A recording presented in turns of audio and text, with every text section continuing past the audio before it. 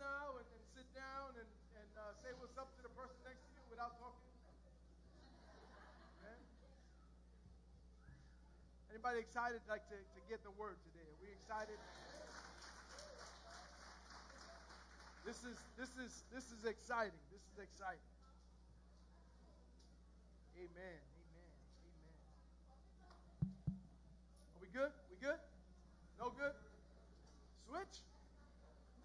Oh man. It's been a while since I used one of these. Oh, that's whack. All right. Amen. Let me just get this out the way. I had one of the teenagers send me this week. Check this out. Listen. Everybody good? We're good? You hear me good? All right. My sins, he forgave that. My life, he saved that. My future, he holds that. Oh!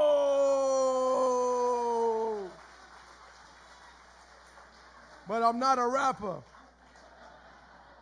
Amen. Father, we just thank you for your word. We ask you right now, God, that you would prepare the speaker and the listener, Lord God, that your word would change us,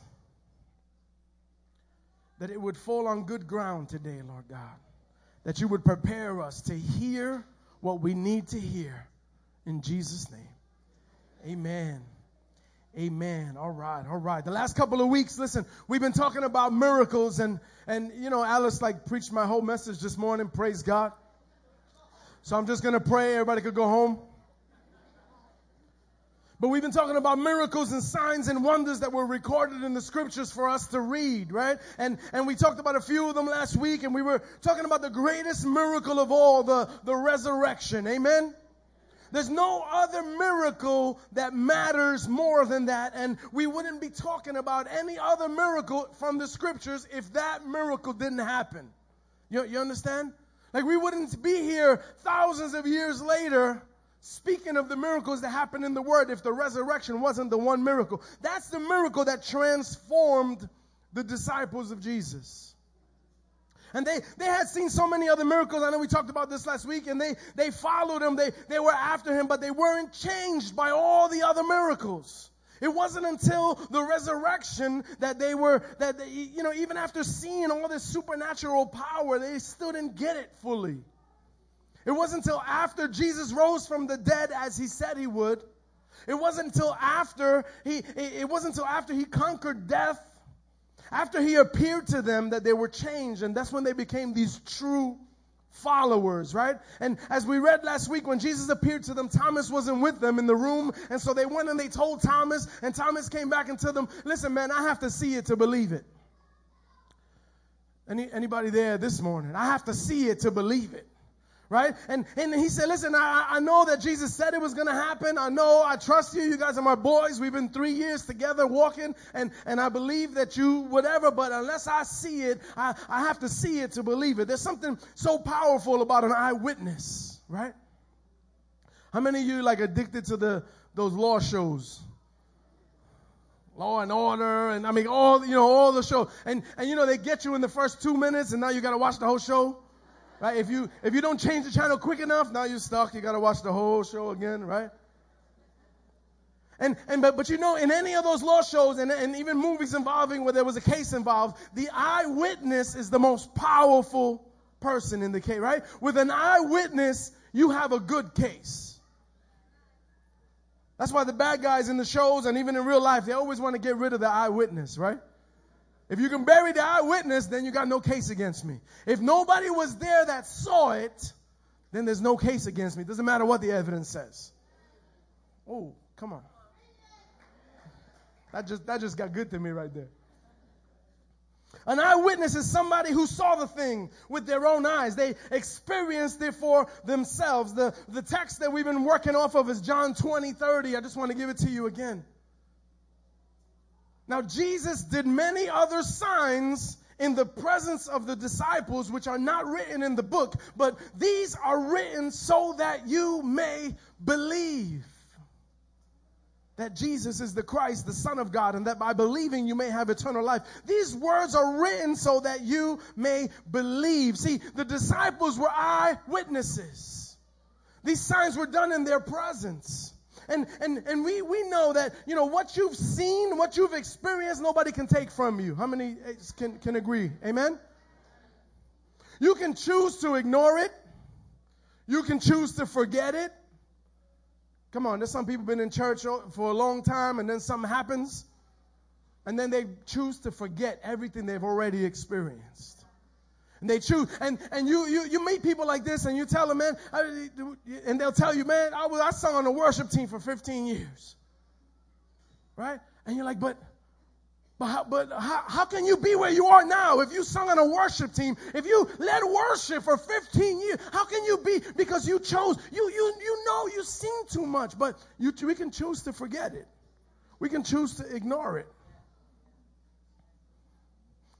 But what you've seen and what you've experienced is with you forever. These disciples, after experiencing what they experienced and seeing what they saw, they were ultimately changed.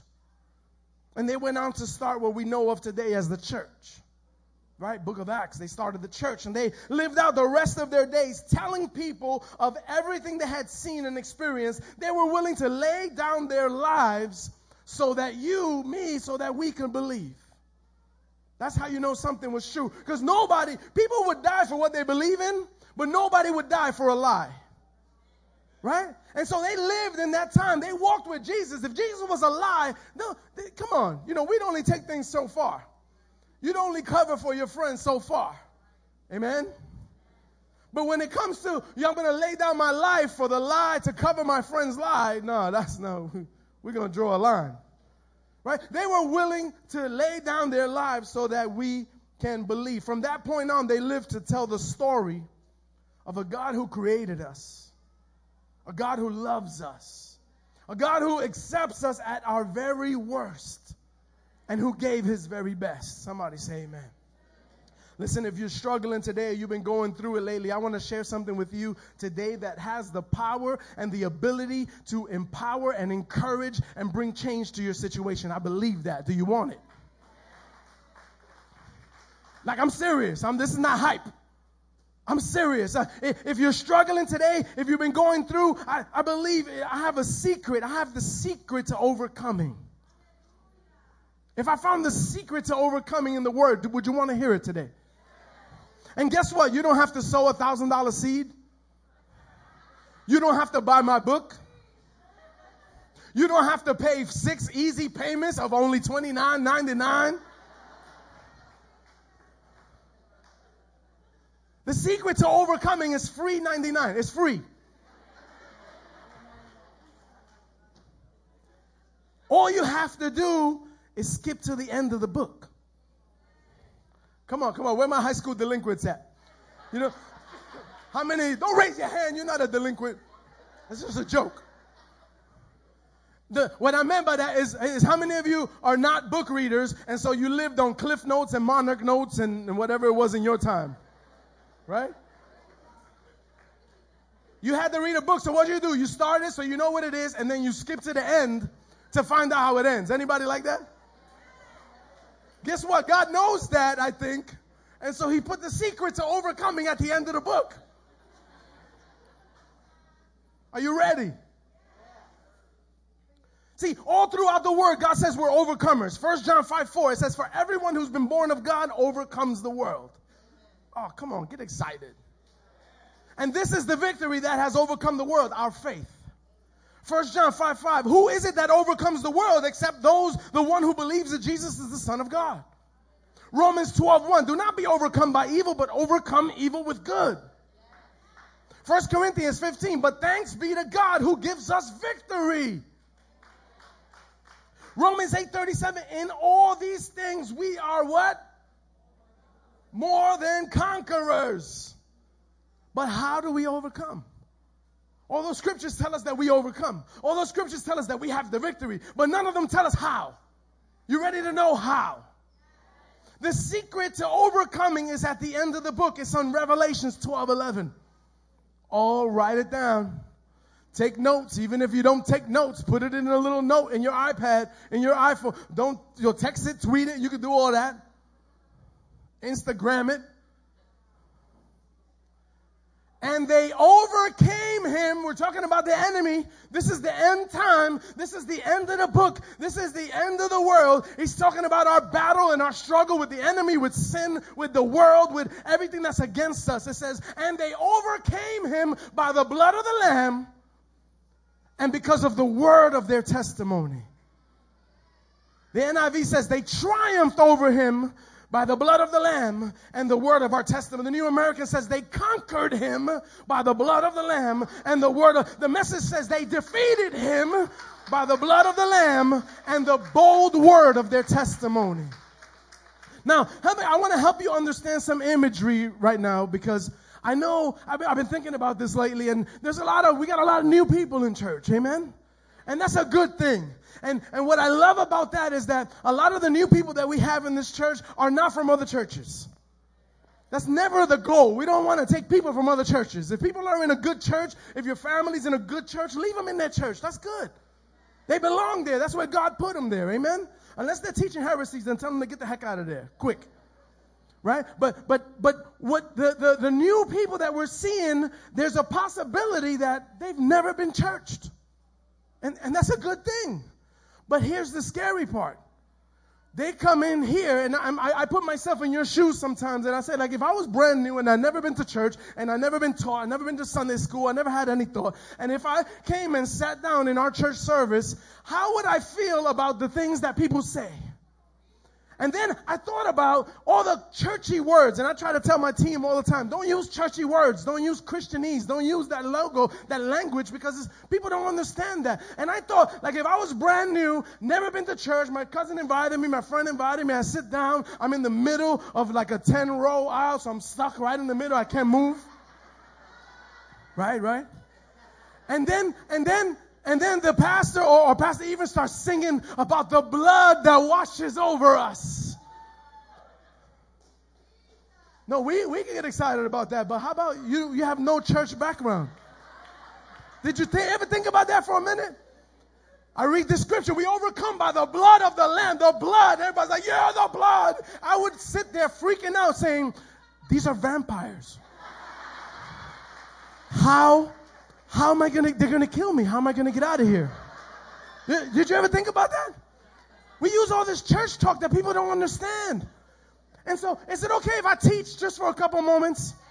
Can I just teach this for, just give me 2 or 3 minutes. I just want to teach about this. See, before Jesus, in the Old Testament, God's people had a system of sacrifice for the atonement of sins.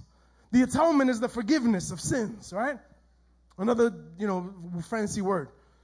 But so where do we get that picture from? Well, let me kind of give you the imagery real quick. When Adam and Eve sinned, when God put them in the garden, he said, listen, everything is for you. I've created everything you want. I've created everything you could ever need so that you could have a great life. And then he told them, eat and have sex. I mean, God's a good God. Amen? I'm serious. That's what your word says. I didn't make that up. Check it. Genesis. He said, be fruitful and multiply.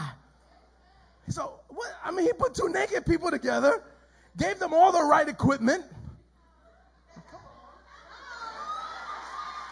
Come on. Some of you are embarrassed because you think sex is dirty. Sex is God's gift. All the kids gone? A little too excited. I'm kidding. I'm kidding.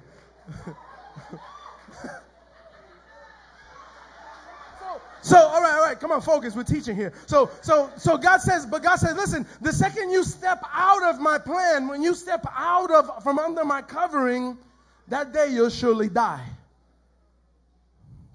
That day you will surely die. And it wasn't like that wasn't a threat. God is saying, stay in the provision that I have for you and everything will be great.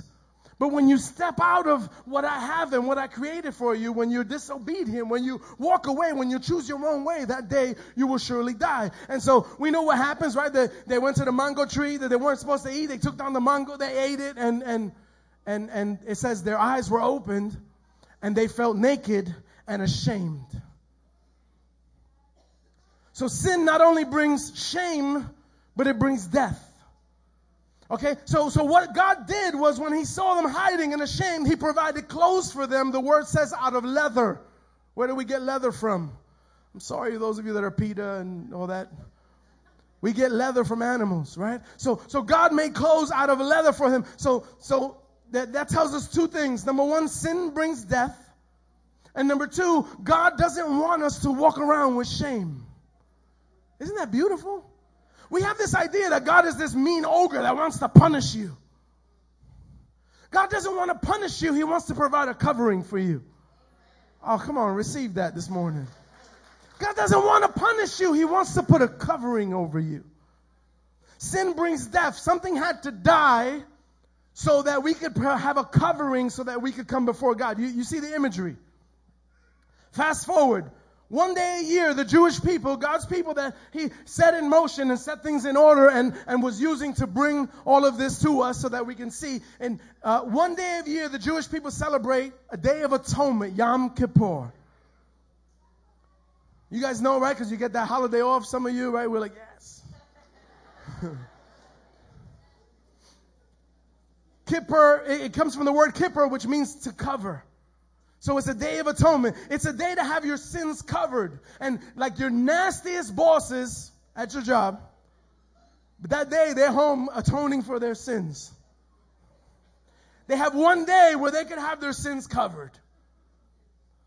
And that's still practiced today, right? But without the sacrifice, but they substitute and they say, well, we sacrifice our jobs, we sacrifice eating, we sacrifice working, and so they kind of, make it work that way.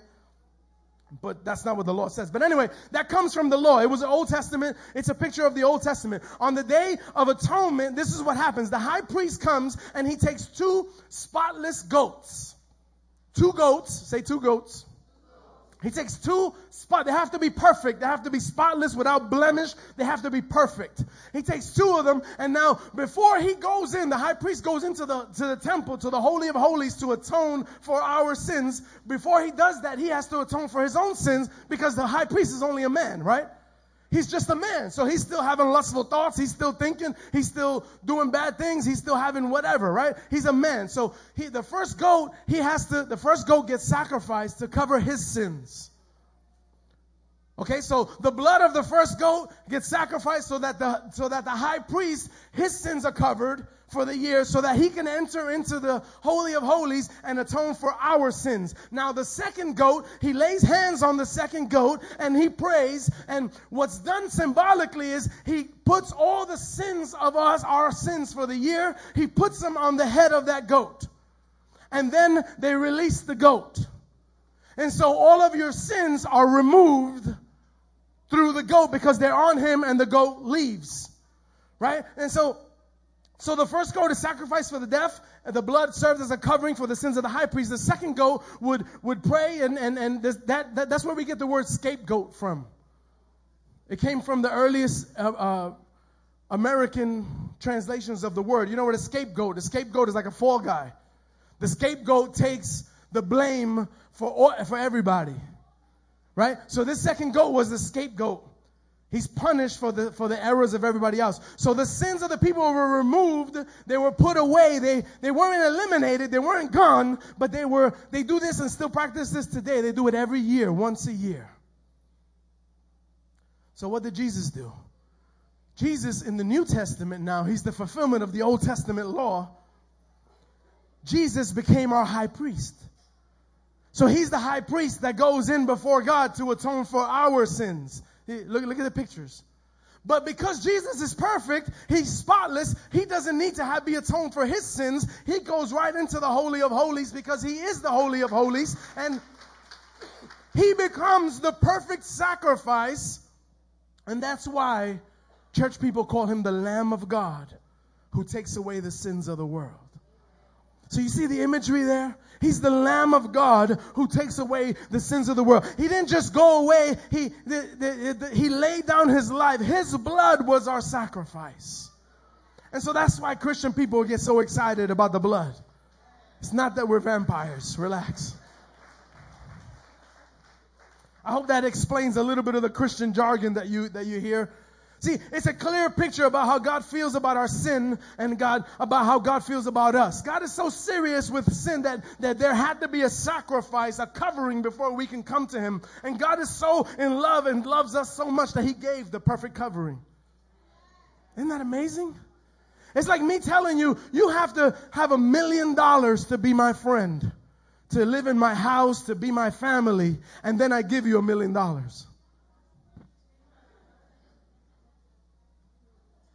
That's the beauty of coming to Jesus. Jesus was our scapegoat. He took the fall so that we can overcome. Listen, I don't know what you came here with today, but that's a good word. Your sins were not just set aside. They weren't just put aside temporarily. 2 Our Fathers and a Hail Mary does not separate you from your sin. Do you understand? I don't mean to offend anybody, but that's offensive. Because if 2 Our Fathers and a Hail Mary could clean me of my sins, Jesus wouldn't have to be the Lamb of God who takes away the sins of the world. Amen?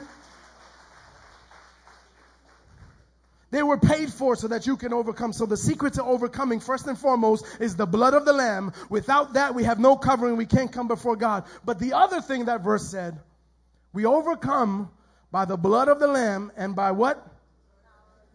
The bold word of our testimony. The word of our testimony is simply our eyewitness account of what we've seen for ourselves. If we're going to be overcomers, we got to learn how to tell our story. Kayla, come tell your story.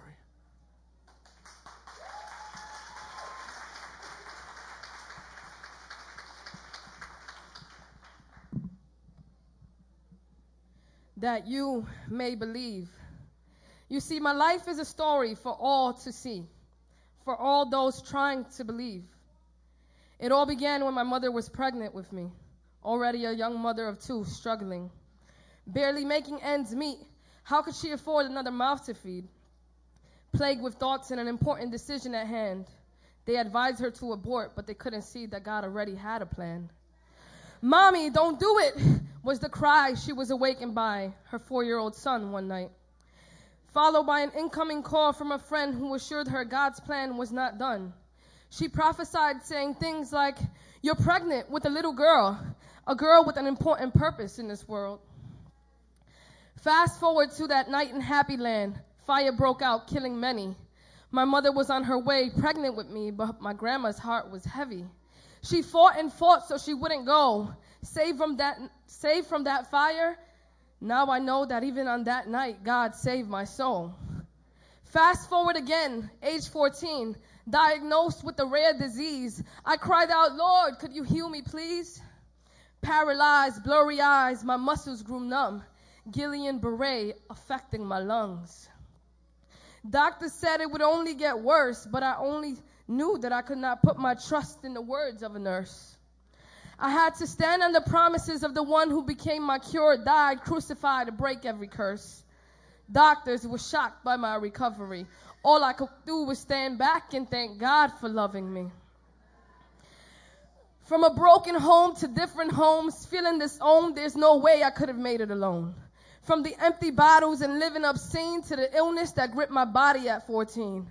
Miracle after miracle, I can write so many more. But I pray that these few will touch your very core.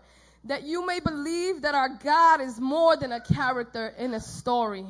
He is the author of life, the illustrator of creation, deserving all glory. May we never take for granted the countless miracles, big and small, but instead acknowledge and give him praise for them all. The opening of our eyes, the sunset, the sunrise, the air we breathe, the wind, the breeze, the grass, the trees, the ability to love. May we treasure every smile and every hug, for there are miracles in everything, a gift from above, no fairy tales.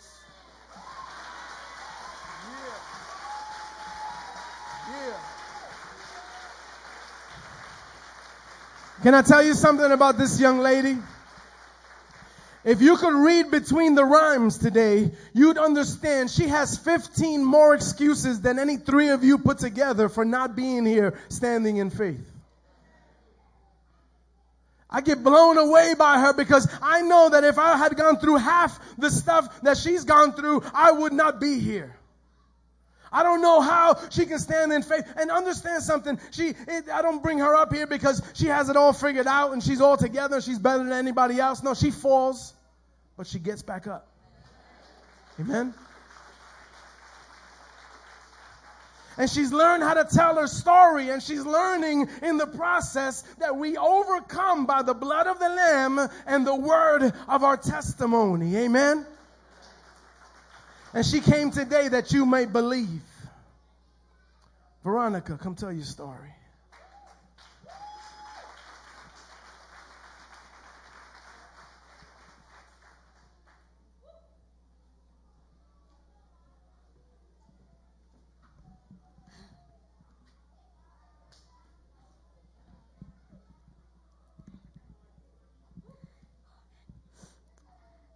After trying for 2 years, in 2007, we decided to go see a doctor and to see what was going on. They did find out that there was something wrong with both of us, but the doctor said it was nothing to worry about. So we both went through tests, and so far we knew everything was okay, so we didn't worry. So we started the process until we found out the first one failed. The doctor told us it takes few times before it happens, so we tried again, and we didn't worry. After the third attempt,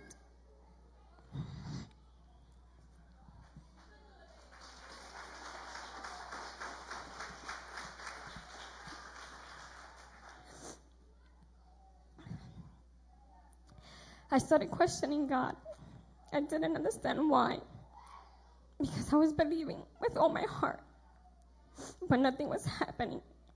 So we both went back for more tests. And they took a deeper look, and there was something wrong. Sadly to say, we were going to be able to not have children.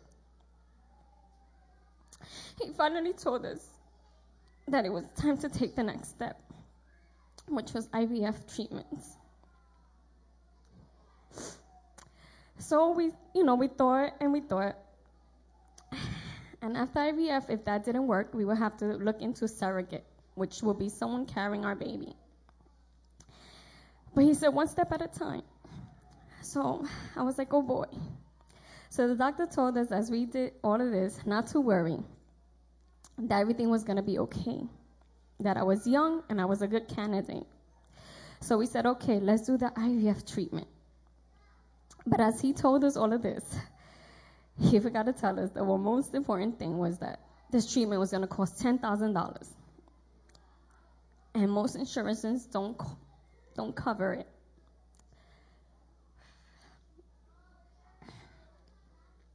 So I didn't worry. Before leaving his office, I remember telling him, Jesus will provide. And he looked at me, he smiled, and he gave me the okay. We went home and we did our research, and sure enough, it's true. It is $10,000. And we didn't have that. I remember praying and saying to God, if this is your will, I pray you open the door. And he sure did. Our insurance covered.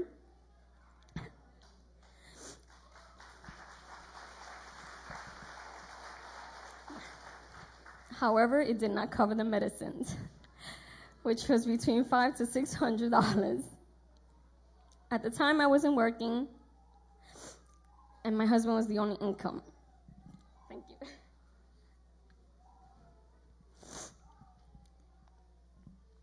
I didn't worry. So, through all of this, I remember talking to Stacy, and her telling me, if all else fails, I will carry for you. I couldn't believe that she would do it.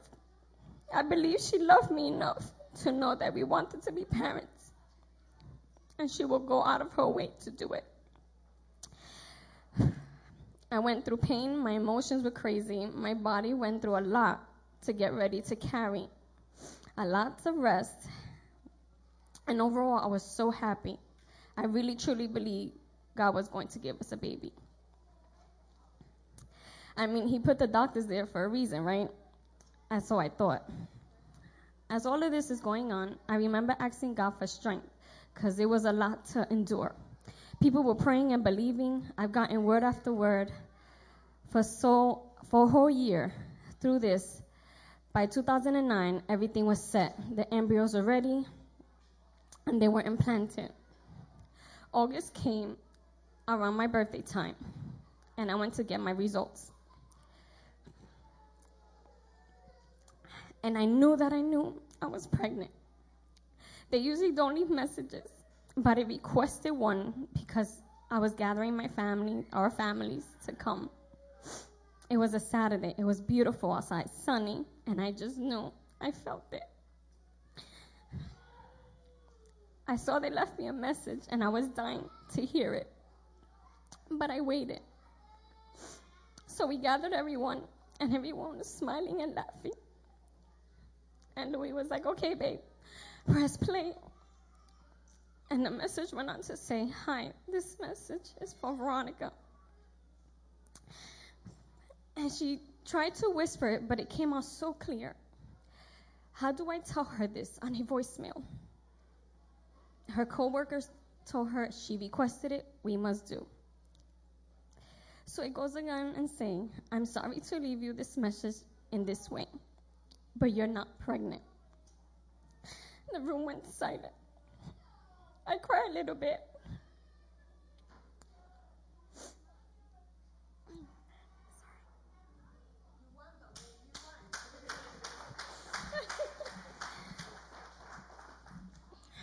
I threw all my medicine out because this is how I react.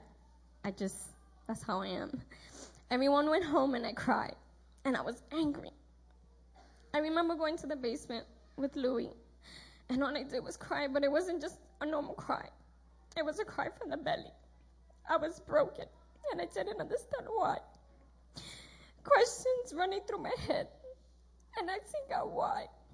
That Monday, I get a phone call from my doctor asking me how I'm doing. I said, I'm hanging in there. He went on to say, wow, I don't understand what went wrong.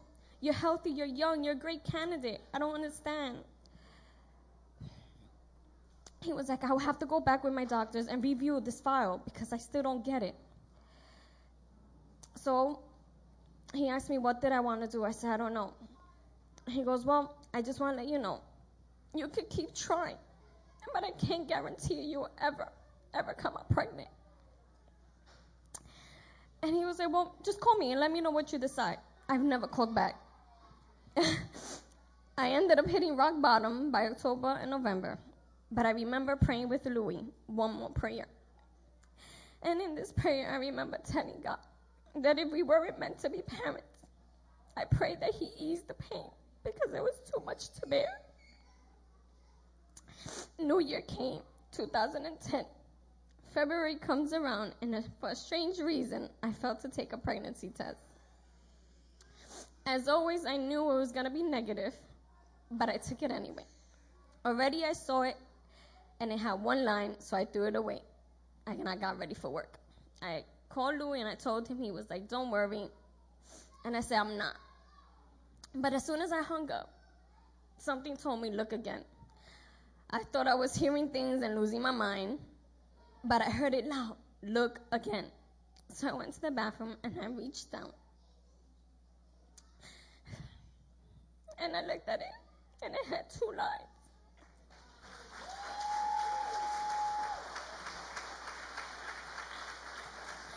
I couldn't believe my eyes. I was pregnant. I called Louis as fast as I could, and he was shocked. I took 2 more pregnancies to believe it. And I went to the doctor, and I remember the nurse telling us, don't get your hopes up because it's always negative. And Louis looked at her with that face like, how dare you? But I didn't worry. And sure enough, there was a little, I call it a dot, but I knew that was my baby. The impossible did happen. And now I have 2 beautiful children. Yeah.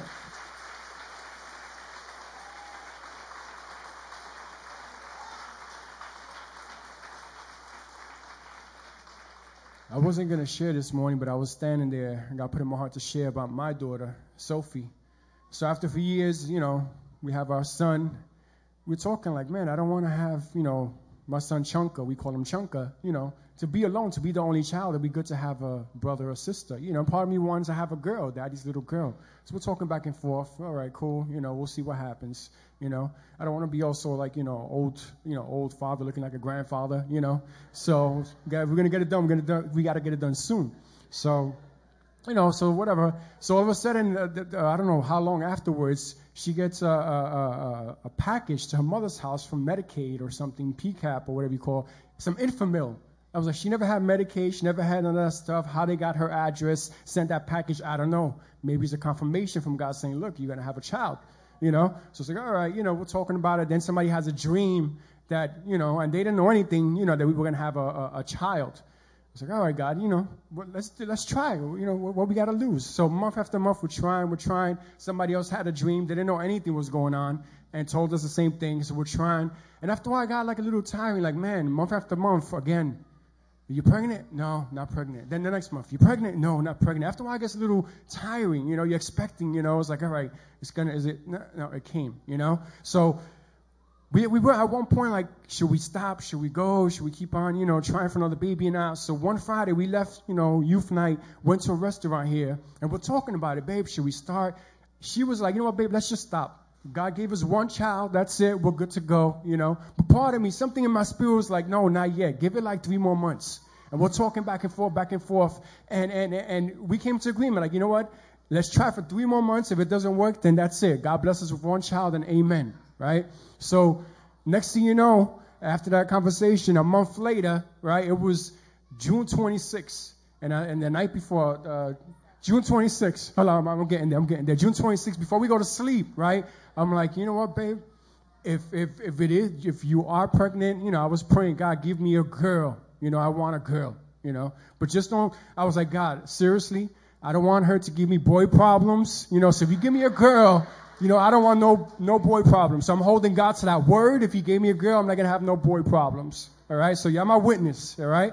So that was that night. I'm like, all right, God, So the next day, we're home. I took the day off because it was an anniversary. It was like 11th year anniversary or something, And she goes and takes a test. And she's in the bathroom here. Comes out the bathroom like this laughter. And I knew it, that she was pregnant. Right? And we have now, at that moment, on June 27th, we find out she's pregnant with our second child, right? And not only that, but I knew it was a girl.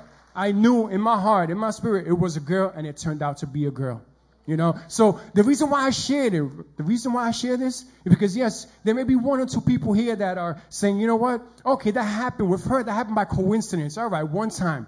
But it can't happen again. Yes, it did. My God did it twice. Why he did it? Why? So that you would believe, right? So that you would believe. So if you have, maybe somebody's going through the same thing that we went through, right? That you had your first child and you're trying for your second child and nothing. Just trust God. He did it for us so that you would believe.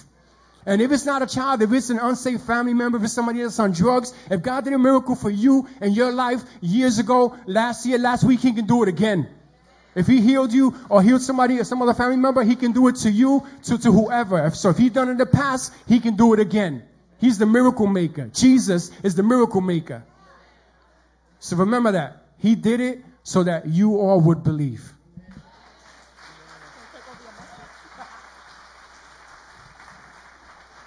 Woo! So when man says something is impossible, understand something. If God could have done it through in vitro. God could have done it through IVF. He could have done it through medicine. And so we're not saying, oh, medicine is evil and doctors are evil. No, God gave us all of these amazing, inventions and all of these amazing avenues to use and to explore. And it's awesome. And we're not saying not to go that route. But sometimes I've seen that God will let you try everything until you're convinced that on your own with man you can't do it. And then God likes to show off. Amen. So that you would believe. We got time for one more? Can we do one more? Did we get Melissa back from, come tell your story.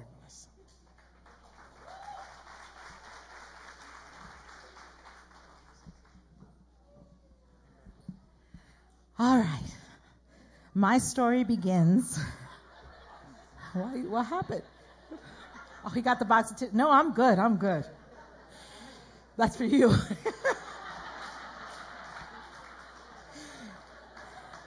That's cute. He still can't tell this story, so every time it comes up, he asks me to tell it. You know, and it's true, whoever said, you got the victory. But when you remember, it really impacts you. So my story starts in a labor and delivery room. I was having an emergency C-section after a full day of labor. I had a 2-year-old at home, and all of a sudden, the baby comes out. I don't hear him cry. I hear, he's not moving. I hear the two nurses, he's not moving at all. Give him a minute. And I was like right there. Oh, he's floppy. And then I hear, wait a minute, okay, he's moving his foot a little bit. Now you have to know I've worked with developmentally disabled children all my life. So what was I thinking? I didn't hear he's not moving. I said, because I had an emergency C-section. So the first thing I'm thinking is, okay, he's paralyzed because of the lack of oxygen. Oh, he has a brain bleed. And then I thought, okay, all right, it's CP. The oxygen did it. He has cerebral palsy. So I'm thinking all these things. And then I heard he's moving a little bit. To make a long story short, he was diagnosed with something called severe hypotonia. It's something neurological that causes the muscles not to be strong. So he was a floppy baby. I was really angry when it happened because I had my eldest one and she was premature. And it was exhausting. It was exhausting to be in the NICU.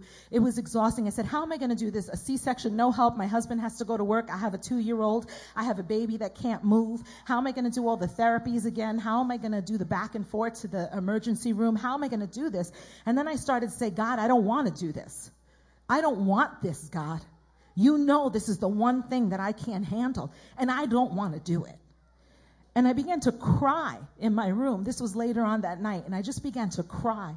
And I began to cry. And I tell you that I was like talking. I don't know why nobody came to check on me, why a nurse didn't come in. Because for me, I was there for hours. And then when I had no more words to be angry at God, I just began to sob and sob and sob. You know, and then all of a sudden, and I don't know when it happened, but this song from Jason Upton began to rise. And I don't even know it began to rise because the next thing I know I was singing. And the song was, I Will Wait for You. But there's a part of that song that says, I believe, oh Lord, in the word that you promised, I will wait for you. And as I began to sing that song, all of a sudden scripture, like fast, began to come. Jeremiah 29:11, for I know the plans that I have for you, plans to prosper you, to give you a bright hope in the future. I thought of like Matthew, 6:33, 6:33, help me people. It just went. All right, look it up when you get home. I began to think of Isaiah 43, when you go through the fire, I will be with you. And as I began to just cry and cry and cry, all of a sudden I said, all right, God, you gave this baby to me. So there's something that you've given me that you're going to use to bring out the plans and the promises that you have for this little guy's life. And I said, all right, Lord. I literally looked up to them and said, I can't do this, but you can. And that day my miracle began. And my miracle was accepting what God had given me. So my miracle took a long time. There were a lot of therapies. There was physical therapy, occupational therapy, all the therapists that came to my house. There were the amazing babysitters, Lisa, Sonia, and Berenice, who prayed over my kid. And we had to do these exercises. We would do joint compressions, extra exercises every night. So not only did Dad and I do these joint compression exercises on every area of his joints, but I had babysitters who were laying hands on him and saying, in the name of Jesus, and doing these joint compressions with us. So I thank God for them. I thank God for a church that prayed for a miracle, that prayed for healing, that stood there and believed with me. So then when I got to get excited because there was progress, the doctor said, okay, now we just have to make sure that his brain is okay. I was like I wasn't even there yet. So my miracle took a little bit of time. I spent about 2 years praying for healing, especially that he would walk. I didn't worry about the brain part. I mean, this kid was amazing. Even though he couldn't walk, for those of you who knew him, he would scoot on his butt. And he would like scoot faster than I could walk. You know, it was like a little rabbit hopping down the aisles. He was bright. He had the best smile in the whole world. And during this time, people prophesied to me. This one lady who never knew me, I went to some conference. She said, I don't know, but I see your baby with a stick in his hand. He's going to be like an athlete. And I'm like, she doesn't even know he can't walk. And I'm like, so I laughed and I received it though. I received it. Okay, he's got a stick in his hand to hockey. I'm like, how many city kids play hockey? There's not even any ice around, but I'm like, all right, a stick in his hand. And so we kept praying. And the miracle really happened right before his baby dedication.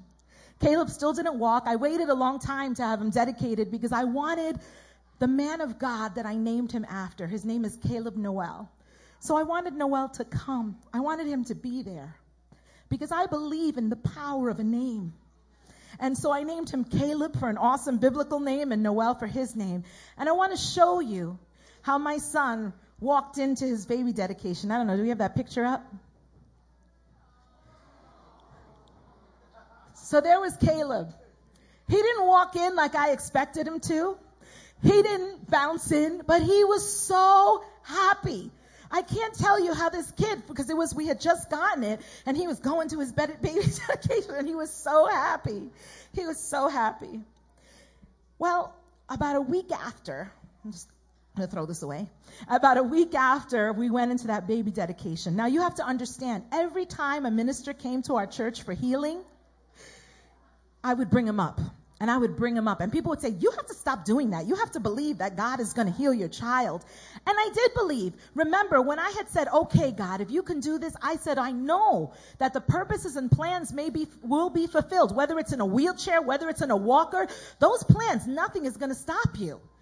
But I just needed God to tell me. Because sometimes God says no. Sometimes God says wait. So I wanted God to tell me that it was going to be okay. And I'll never forget this. I was singing on a worship team, right? It was about a week after his baby dedication. And the reason you probably don't remember the walker is because he didn't need it very long after the baby dedication. But there was a minister there for healing, and I was singing on the worship team, so I couldn't step down. And so I said, all right. So I said, God, he doesn't need to be here for you to heal him, right? So I said, all right. So I closed my eyes and I kept singing. When I opened my eyes, there was Pastor George. And he was holding my baby. And he had one hand lifted and he was at the altar with him. You know, if we had photography ministry back then, that was a shot. I looked up and it was beautiful. It's forever etched in my brain. And I closed my eyes again, just smiling at God's faithfulness, knowing that I wanted to bring my baby, but I couldn't bring him. And all of a sudden, I looked up again. And this time, there were two other men from the church, and they had surrounded him. And they all laid hands on him, and the other hand in the air. And those hands just surrounded him. And in that moment, when I looked up, I did not see those three men. What I saw was the Father, the Son, and the Holy Spirit. And in that moment, God said, he's healed. Within the week following that service, when God told me, Caleb took his first steps. I don't know where he went. I thought he was there. He took his first steps during a therapy session towards me. And I caught him. He's an amazing kid. He plays baseball, so I guess that's the stick in his hand.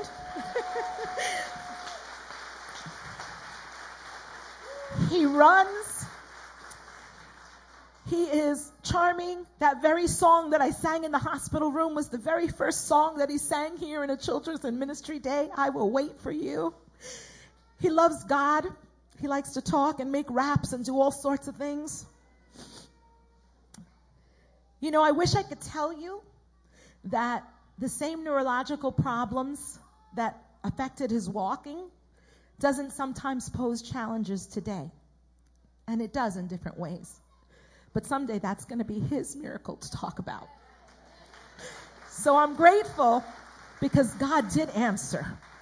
And I have seen too many miracles and experienced in my life enough that I can't not believe in the miracles of God. And just like Margie, I always believe in the all of a sudden. And I hold on to that. God bless you.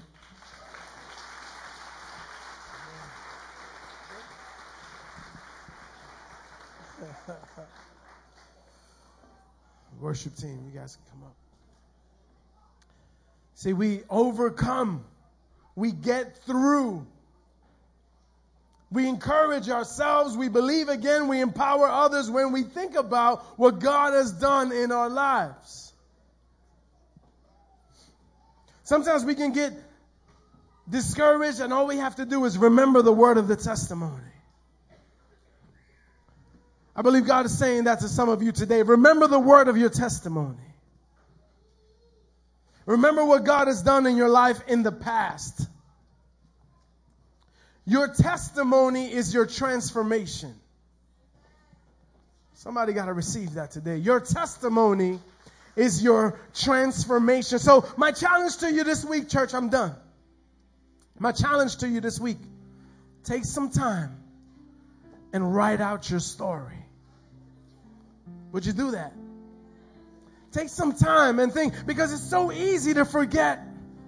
It's so easy to forget the first time you had an encounter with God, the first time that God showed up in your life. It's so easy to just move on. And sometimes we can be in the struggle and in the struggle and in the struggle and in the struggle. And we have to take a moment to stop and we say, but I remember when you.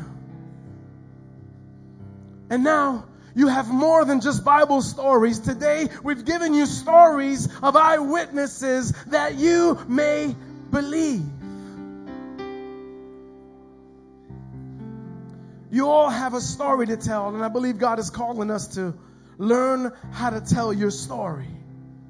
Matthew 5:14 says, "You are the light of the world. A city set on a hill can't be hidden, nor do people light a lamp and put it under a basket, but on a stand so that it can give light to everybody in the house. In the same way, let your light shine before others so that they may see your good works and give glory to your Father who's in heaven." And if you could put that John 20:30 back up there, Ramon, the scripture that we started, the text kind of for this entire part of the series. Can we just apply that scripture to us, to what you've heard today? Now, Jesus did many other signs in the presence of the disciples, which are not written in the book. But these are written. These have been told today so that you may believe that Jesus is the Christ, the Son of God, and that by believing you may have eternal life. Amen.